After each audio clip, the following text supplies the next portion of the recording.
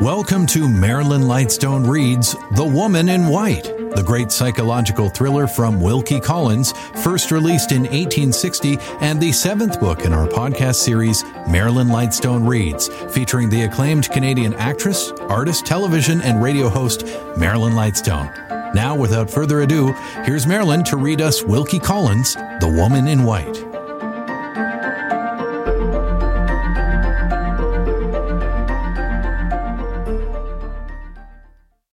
Chapter 13. The exposed situation of the churchyard had obliged me to be cautious in choosing the position that I was to occupy.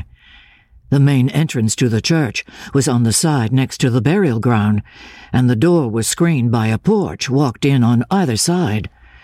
After some little hesitation, caused by natural reluctance to conceal myself, indispensable as that concealment was to the object in view, I had resolved on entering the porch.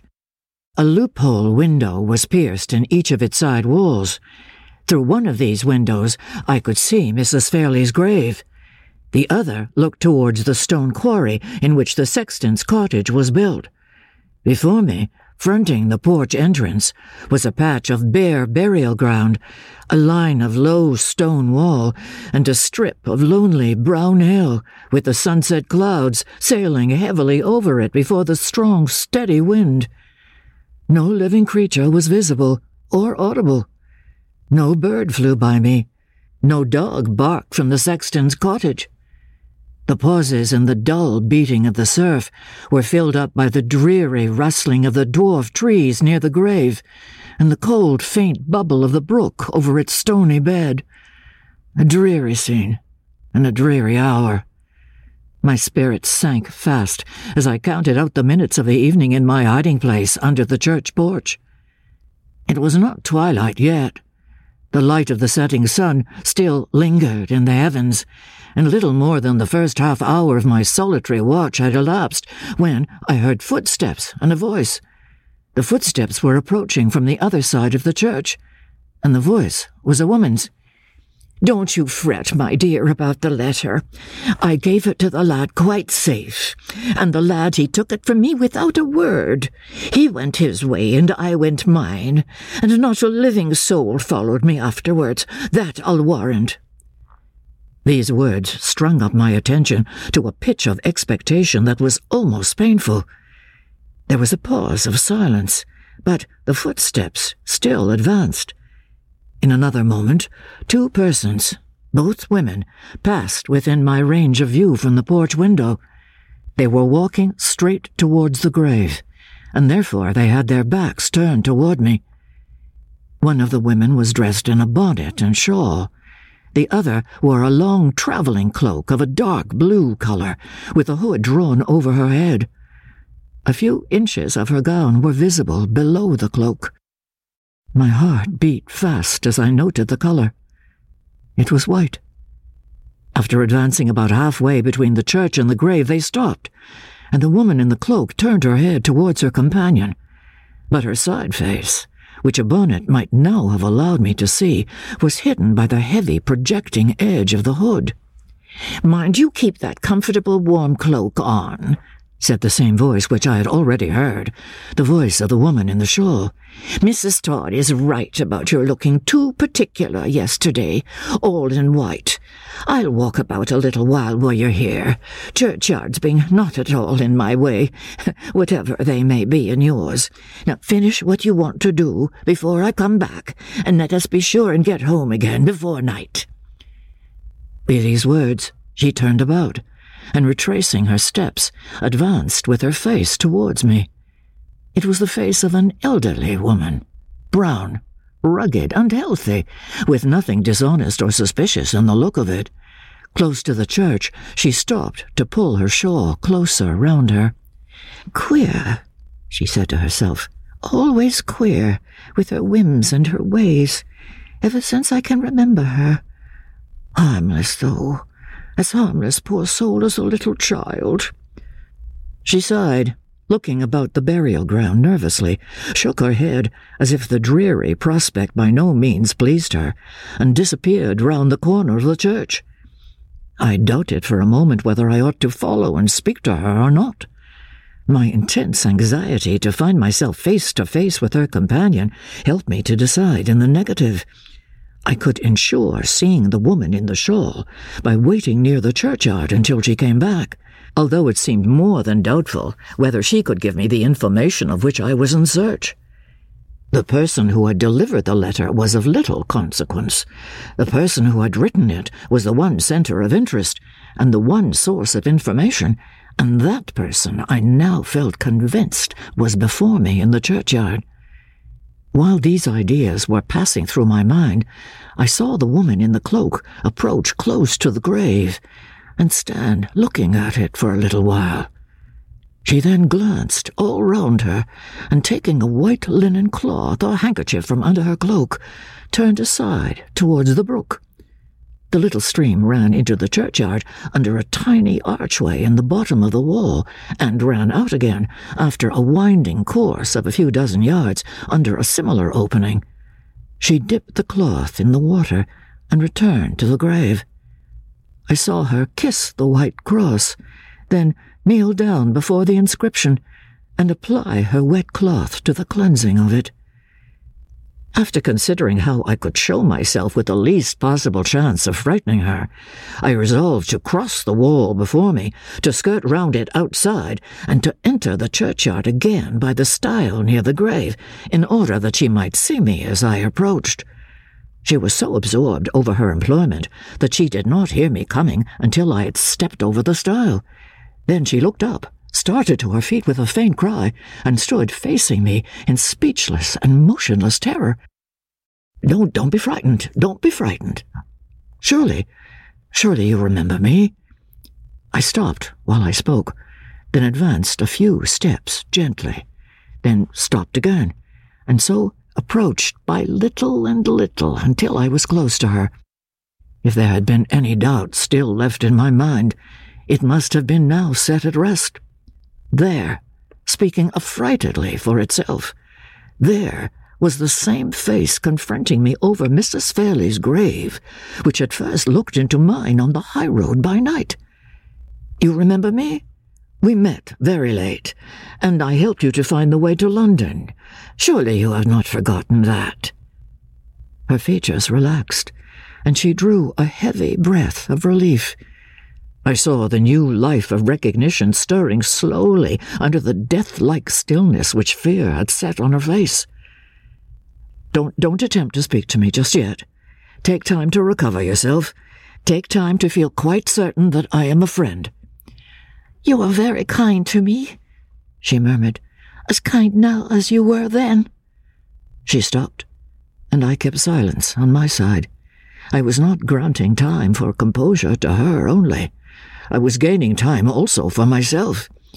Under the one wild evening light, that woman and I were met together again, a grave between us, the dead about us, the lonesome hills closing us round on every side.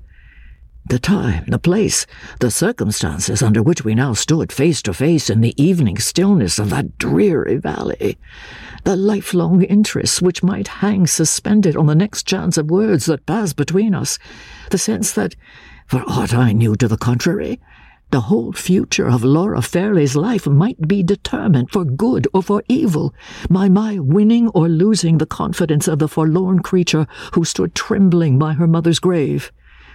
All threatened to shake the steadiness and the self-control on which every inch of the progress I might yet make now depended. I tried hard, as I felt this, to possess myself of all my resources.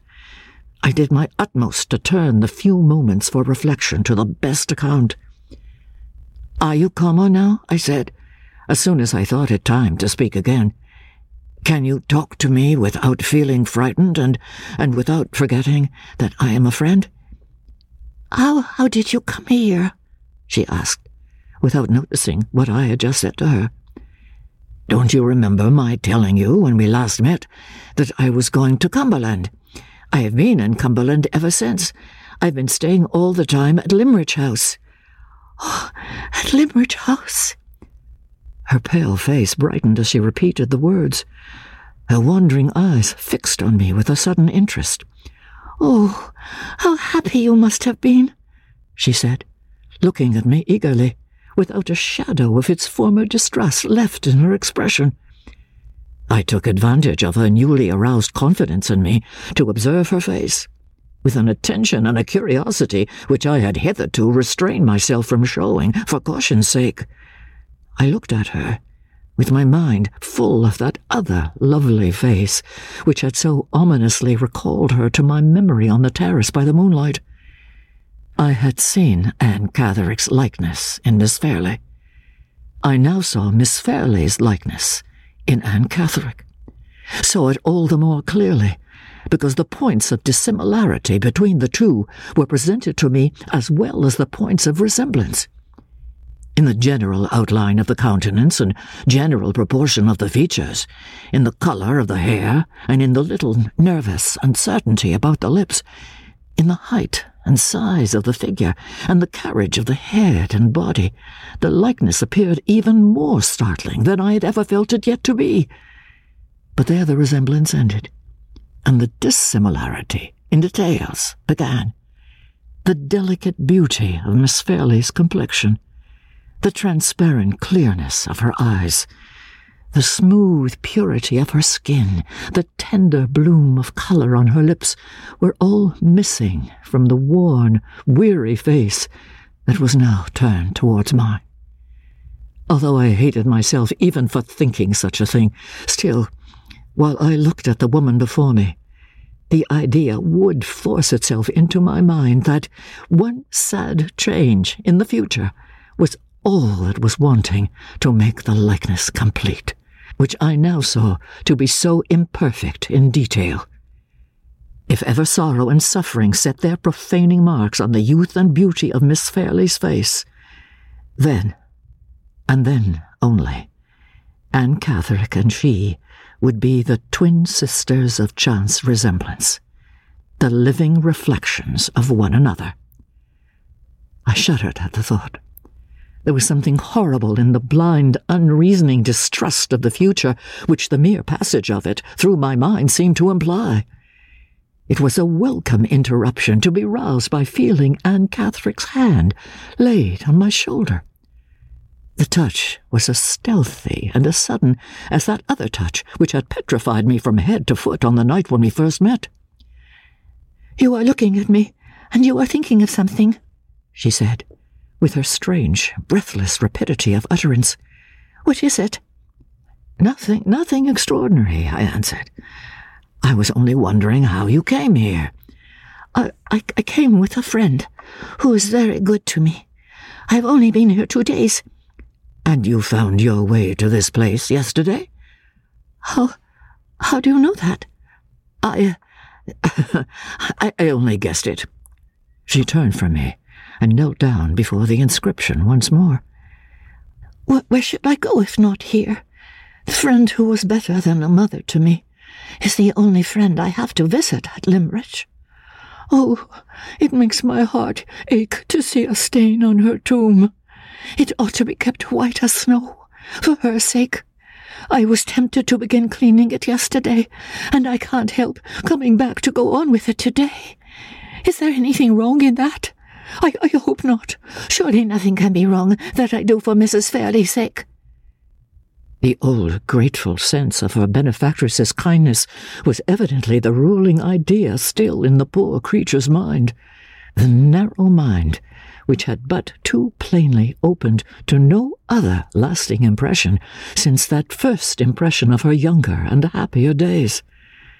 I saw that my best chance of winning her confidence lay in encouraging her to proceed with the artless employment which he had come into the burial ground to pursue.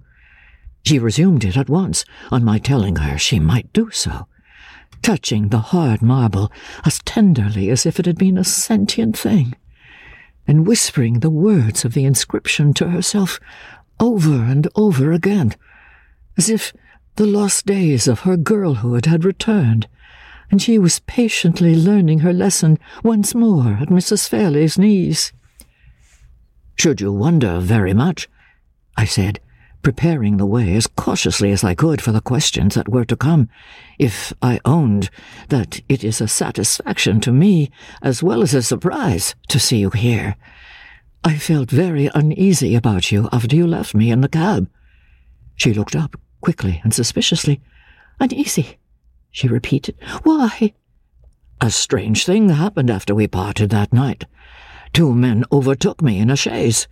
They did not see where I was standing, but they stopped near me and spoke to a policeman on the other side of the way." She instantly suspended her employment. The hand holding the damp cloth with which she had been cleaning the inscription dropped to her side. The other hand grasped the marble cross at the head of the grave. Her face turned towards me slowly, with the blank look of terror set rigidly on it once more. I went on at all hazards. It was too late now to draw back. "The 2 men spoke to the policeman and asked him if he had seen you. He had not seen you, and then one of the men spoke again and asked if you had escaped from his asylum." She sprang to her feet as if my last words had set the pursuers on her track. Stop, and hear the end. Stop, and you shall know how I befriended you. A word from me would have told the men which way you had gone, and I never spoke that word. I helped your escape. I made it safe and certain. Think. Try to think. Try to understand what I tell you." My manner seemed to influence her more than my words. She made an effort to grasp the new idea. Her hands shifted the damp cloth hesitatingly from one to the other, exactly as they had shifted the little travelling bag on the night when I first saw her. Slowly, the purpose of my words seemed to force its way through the confusion and agitation of her mind. Slowly, her features relaxed, and her eyes looked at me with their expression gaining in curiosity what it was fast losing in fear. "You don't think I ought to be back in the asylum, do you?" "Certainly not. I am glad you escaped from it. I am glad I helped you." Yes, you did help me indeed. You helped me at the hard part." She went on a little vacantly. "It was easy to escape, or I should not have got away. But they never suspected me as they suspected the others. I was so quiet, and so obedient, and so easily frightened. The finding London was the hard part, and there you helped me. Did I thank you at the time? I thank you now, very kindly." "Was the asylum far from where you met me? Come, show that you believe me to be your friend, and tell me where it was." She mentioned the place, a private asylum, as its situation informed me, a private asylum not very far from the spot where I had seen her, and then, with evident suspicion of the use to which I might put her answer, anxiously repeated her former inquiry. You don't think I ought to be taken back, do you?" Once again, I am glad you escaped. I am glad you prospered well after you left me. You said you had a friend in London to go to. Did you find the friend?" Yes, it was very late. But there was a girl up at needlework in the house, and she helped me to rouse Mrs. Clements. Mrs. Clements is my friend, a good, kind woman, but not like Mrs. Fairley. Oh, no, nobody is like Mrs. Fairley."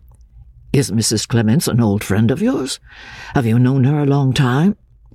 "Oh, yes. She was a neighbour of ours once at home in Hampshire, and liked me, and took care of me when I was a little girl.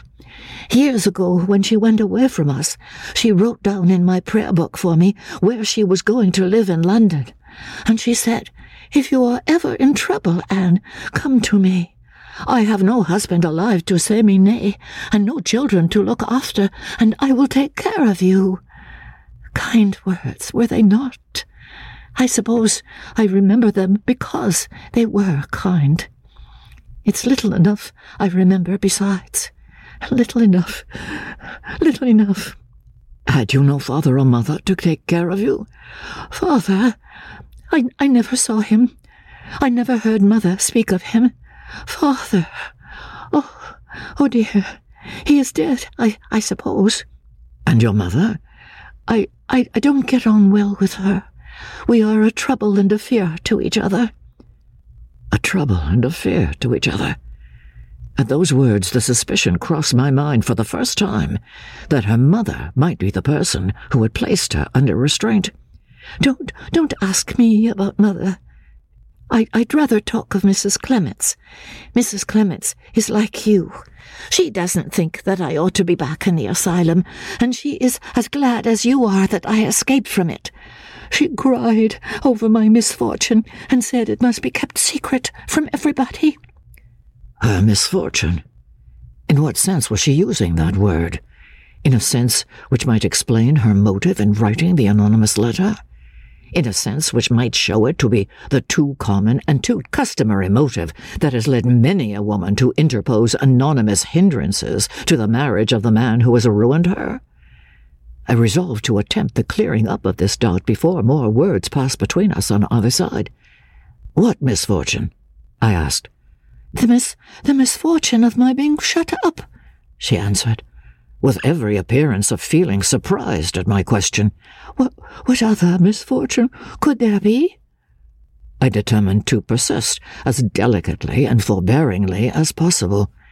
It was very great importance that I should be absolutely sure of every step in the investigation which I now gained in advance.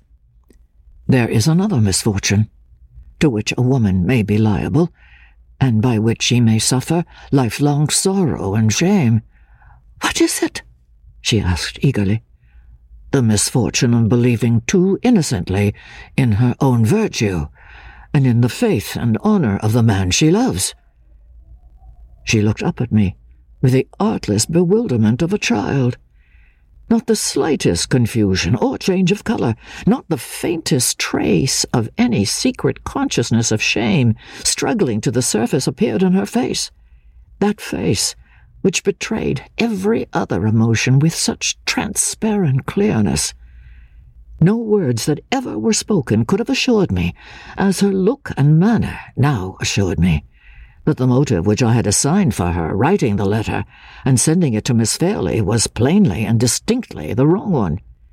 That doubt, at any rate, was now set at rest, but the very removal of it opened a new prospect of uncertainty. The letter, as I knew from positive testimony, pointed at Sir Percival Gludd, though it did not name him. She must have had some strong motive, originating in some deep sense of injury, for secretly denouncing him to Miss Fairley in such terms as she had employed, and that motive was unquestionably not to be traced to the loss of her innocence and her character. Whatever wrong he might have inflicted on her was not of that nature. Of what nature could it be? I don't understand you," she said, after evidently trying hard, and trying in vain, to discover the meaning of the words I had last said to her. "Never mind. Let us go on with what we were talking about. Tell me how long you stayed with Mrs. Clements in London, and how you came here." How long? I stayed with Mrs. Clements till we both came to this place, 2 days ago." "You are living in the village, then? It is strange I should not have heard of you, though you have only been here 2 days. No, not in the village. 3 miles away at a farm. Do you know the farm? They call it Todd's Corner." I remembered the place perfectly. We had often passed by it in our drives. It was one of the oldest farms in the neighborhood, situated in a solitary, sheltered spot inland at the junction of 2 hills. They are relations of Mrs. Clements at Todd's Corner, and they had often asked her to go and see them. She said she would go, and take me with her for the quiet and the fresh air. It was very kind, was it not? I would have gone anywhere to be quiet and safe and out of the way. But when I heard that Todd's Corner was near Limmeridge, oh, I was so happy I would have walked all the way barefoot to get there, and see the schools and the village and Limmeridge House again. They are very good people at Todd's Corner. I hope I shall stay there a long time. There is only one thing I don't like about them, and don't like about Mrs. Clements." "What is it?" They will tease me about dressing all in white. They say it looks so particular. How do they know? Mrs. Fairley knew best. Mrs. Fairley would never have made me wear this ugly blue cloak. Oh, she was fond of white in her lifetime.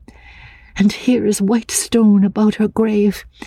And I am making it whiter for her sake. She often wore white herself, and she always dressed her little daughter in white. Oh, is Miss Fairley well and happy?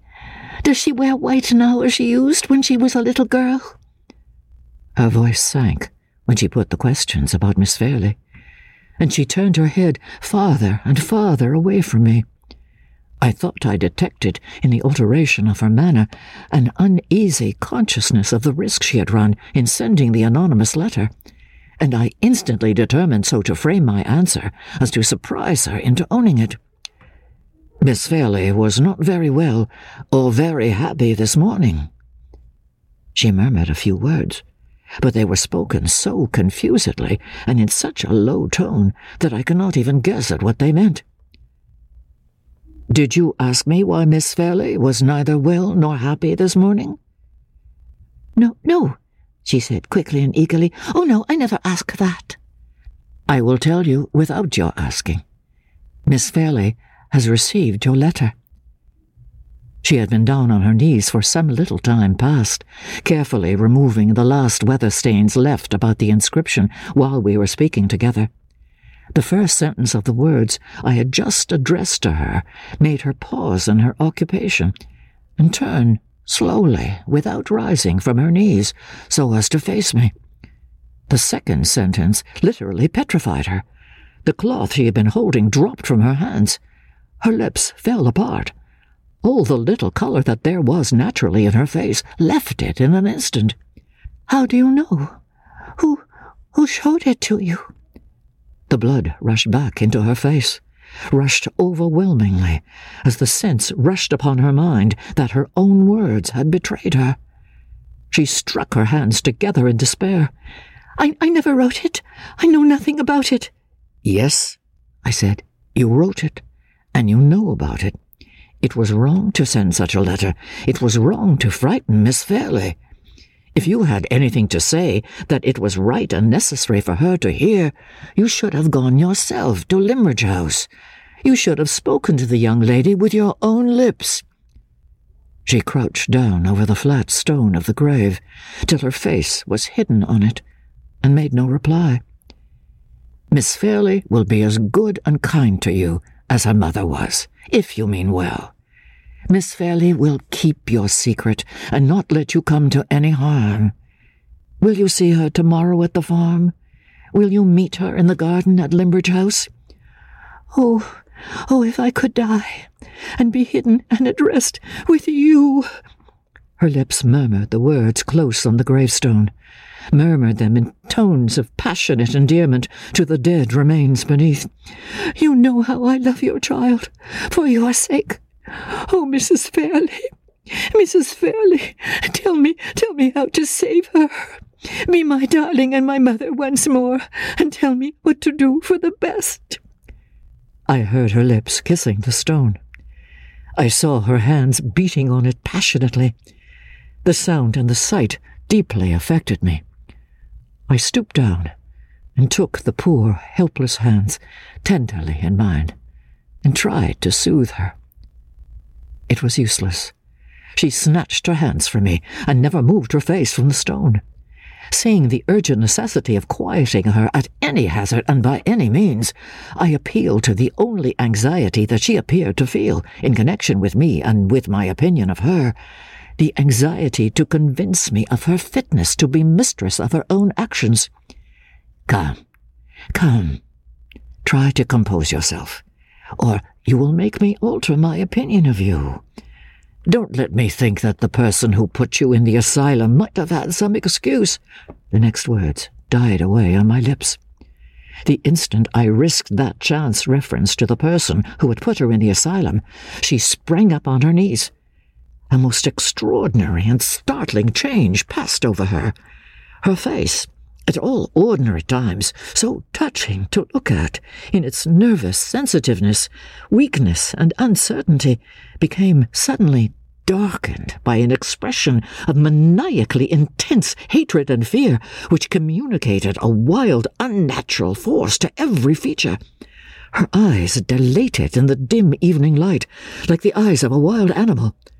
She caught up the cloth that had fallen at her side as if it had been a living creature that she could kill, and crushed it in both her hands with such convulsive strength that the few drops of moisture left in it trickled down on the stone beneath her. "Talk of something else. I shall lose myself if you talk of that." Every vestige of the gentler thoughts which had filled her mind hardly a minute since seemed to be swept from it now. It was evident that the impression left by Mrs. Fairley's kindness was not, as I had supposed, the only strong impression on her memory. With the grateful remembrance of her school days at Limbridge, there existed the vindictive remembrance of the wrong inflicted on her by her confinement in the asylum. Who had done that wrong? Could it really be her mother? It was hard to give up pursuing the inquiry to that final point, but I forced myself to abandon all ideas of continuing it. Seeing her as I saw her now, it would have been cruel to think of anything but the necessity and the humanity of restoring her composure. "I will talk of nothing to distress you." "You want something? Don't look at me like that. Speak to me. Tell me what you want." "I only want you to quiet yourself, and when you are calmer, to think over what I have said." "Said?" She paused, twisted the cloth in her hands backwards and forwards, and whispered to herself, "What is it he said?" She turned again towards me, and shook her head impatiently. "Why don't you help me?" Yes, I said. "I will help you, and you will soon remember. I ask you to see Miss Fairley tomorrow, and to tell her the truth about the letter." "Oh, Miss Fairley. The bare utterance of the loved familiar name seemed to quiet her. Her face softened and grew like itself again. "You need have no fear of Miss Fairley, and no fear of getting into trouble through the letter. She knows so much about it already that you will have no difficulty in telling her all. There can be little necessity for concealment where there is hardly anything left to conceal. You mention no names in the letter, but Miss Fairley knows that the person you write of is Sir Percival Glyde.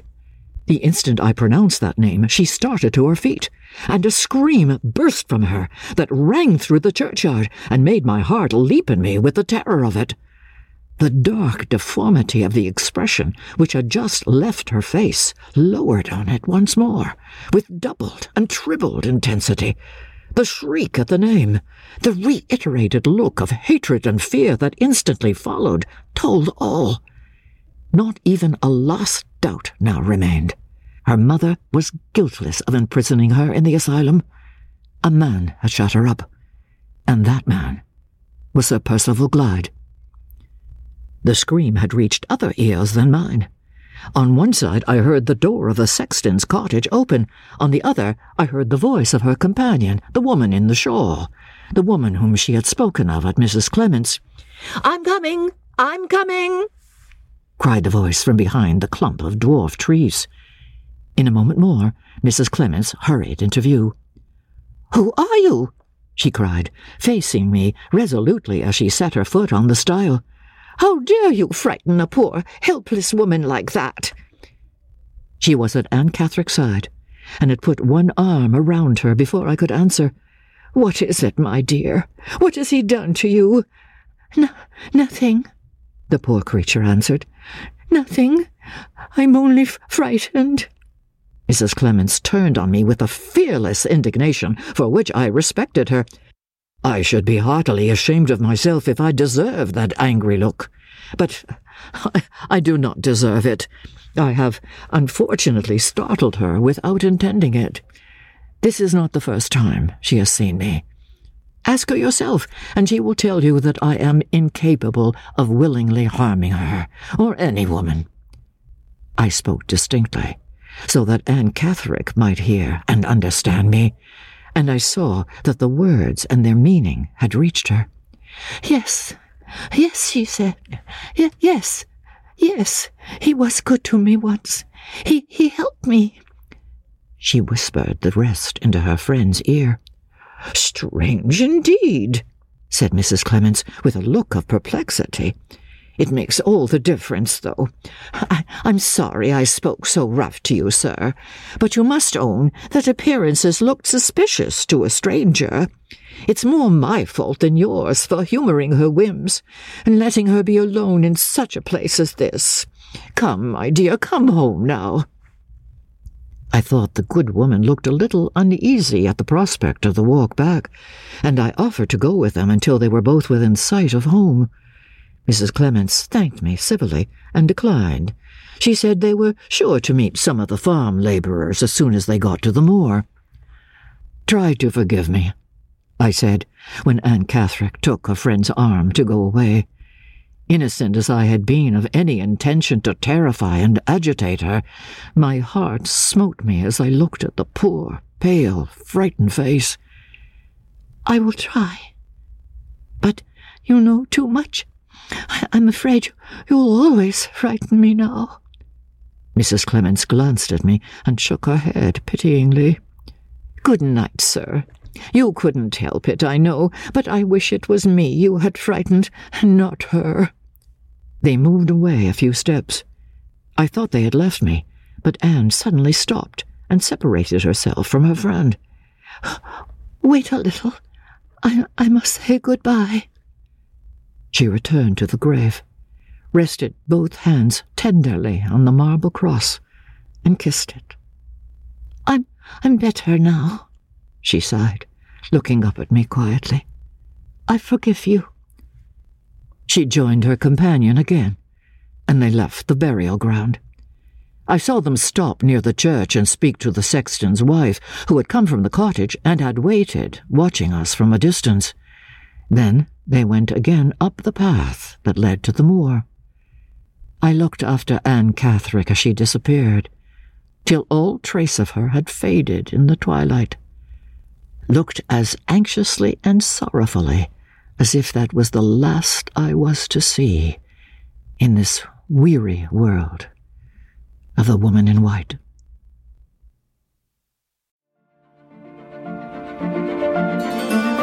Thanks for listening to Marilyn Lightstone Reads The Woman in White. This episode was produced by Justin Eacock. Executive producer Moses Neimer. This is the 7th book in our Marilyn Lightstone Reads podcast series. We invite you to go back and listen to Marilyn read A Room with a View, Pride and Prejudice, The Age of Innocence, Anne of Green Gables, Jane Eyre, and A Christmas Carol. You can also help support this podcast by recommending it to your friends and leaving a 5-star review in your preferred podcast store. And while you're there, look for a variety of other quality podcasts proudly presented by the Zoomer Podcast Network. This podcast is proudly produced and presented by the Zoomer Podcast Network, home of great podcasts like Marilyn Lightstone Reads, Idea City on the Air, and The Garden Show.